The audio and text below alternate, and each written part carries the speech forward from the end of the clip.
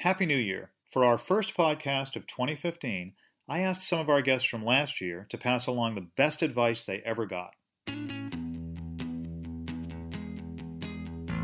I'm Brian Kenny, Chief Marketing and Communications Officer at Harvard Business School, and this is The Business.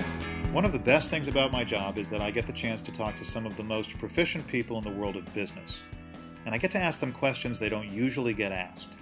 So on this edition of the podcast, you'll hear their answers to this question: what's the best piece of advice you were ever given? As we launch a new year and a fresh batch of podcasts, I hope you're as inspired by their answers as I was. We'll start with Frank Cespedes. He's a senior lecturer at Harvard Business School who specializes in sales and marketing. When we posed the question to him, we never could have anticipated his answer. Well, one of the more memorable pieces of advice that I recall in my career is not something I heard at Harvard Business School. Mm-hmm. It was something I witnessed when I was running a business. We were doing work with Walmart, and many people, and I'm dating myself, this is when Sam Walton was still alive and very much a presence at the firm, but many people may realize Walmart's famous for what they call their Saturday morning meetings. And they're really quite something. The way I would describe them, they're a combination of hard-nosed business review and Cirque du Soleil. They are, on the one hand, going through region by region, district by district, but then the one I was at one point, Walton says, let's take a break, and the performer Cher came out, oh my goodness, performed, and then without missing a beat, Walton was back saying, all right, now let's look at the Northeast region. Interesting contrast there. Yep. But the way Walton would end each of the meetings, at least the ones I attended, he'd sort of set the bogey for the organization for the next week. And at the time, Walmart in the U.S. was growing phenomenally. So these are real numbers. He, remember, these meetings are every Saturday. So he would say, look, by next week, we're talking about increasing sales by $3, $4, $5 billion. But he would end each meeting by saying, remember, if you're going to meet that number, quote, there ain't many customers at headquarters. It's very unlikely you're going to meet that number simply by talking to your colleagues and hanging around. I consider that a very, very good piece of advice. Sure sounds like good advice to us. Next up, Nancy Koehn, the historian and Harvard Business School professor who we featured on our podcast talking about explorer Ernest Shackleton and leadership. Here's the advice she wanted to pass along. Well, I want to answer that question with reference to two different people. One is something that a former dean at the business school, Kim Clark, said many years ago during our first capital campaign. He said that leaders come in all shapes and sizes. There are leaders with a big L, there are leaders with a small L, and there are all the leaders in between. And that's been enormously important in my work on leadership, the idea that leaders are chemo nurses in infusion labs, and leaders are public librarians, right, helping unlock people's, curiosity and sense of particularly books, but the world of information. Leaders are, cops on their beats. Leaders are entrepreneurs trying to keep it together with scarce resources and chasing their dream. Leaders come in all shapes and sizes, and we forget that in our celebrity-obsessed moment, in the ka-ching of metrics, of tangible metrics of success. Second comment from A.G. Lafley, one of our graduates here at Harvard Business School and CEO, then not CEO, now CEO again of Procter & Gamble. Many years ago, I made a film on what CEOs had learned from Abraham Lincoln about leadership. And I went out to Cincinnati and I interviewed A.J. He was fantastic, quiet, thoughtful, well-read, soft-spoken CEO. And he said, look, leaders are not born. Leaders are made. And they're made from three ingredients. First, you have an individual's experiences and their gifts, their endowments and their experiences. Second, you have a moment that demands leadership. But the third, an equally important ingredient, is that the individual has to decide to get in the game and embrace the cause. And you marry those two things together. Leaders come in all shapes and sizes, and leaders are made, not born. And those two aspects, or those two perspectives, have really shaped my work and my message for leaders from all walks of life, which is keep on trucking, keep on working on yourself, keep on flexing and honing and building your core strength and your muscles of moral courage, because the world has never needed effective leaders from every which way in every place more than it does right now.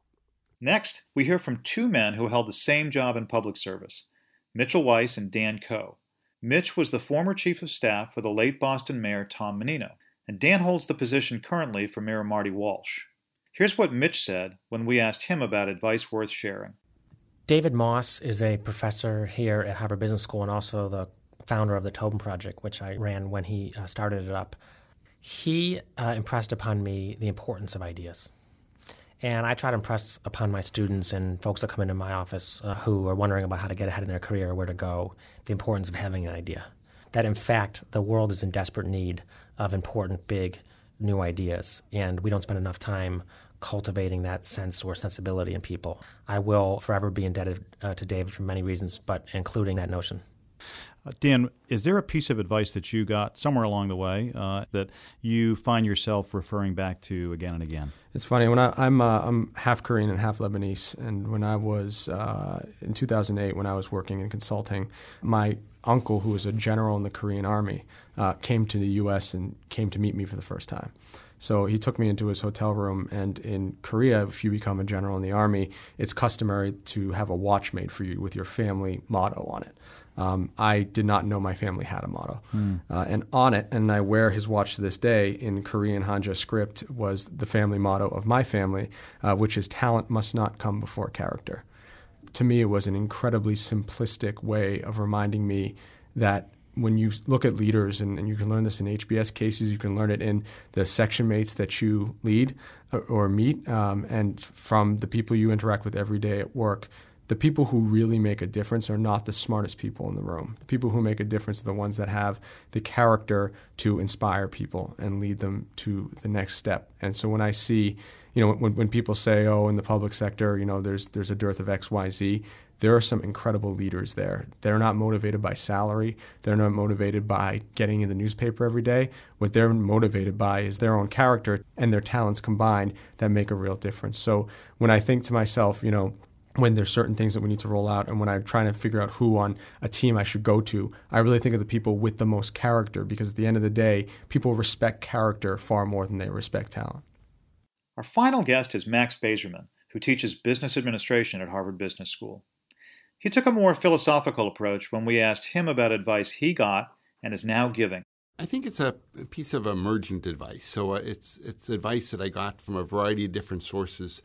But at age 59, I'm continually astonished by the degree to which my younger colleagues are in a position to notice information about various aspects of the economy that are beyond me. I remember back in the 60s, our hippie by the name of Abby Hoffman said, don't trust anybody over 30. And 30 may be a little young, but I often think of don't trust anybody over 40.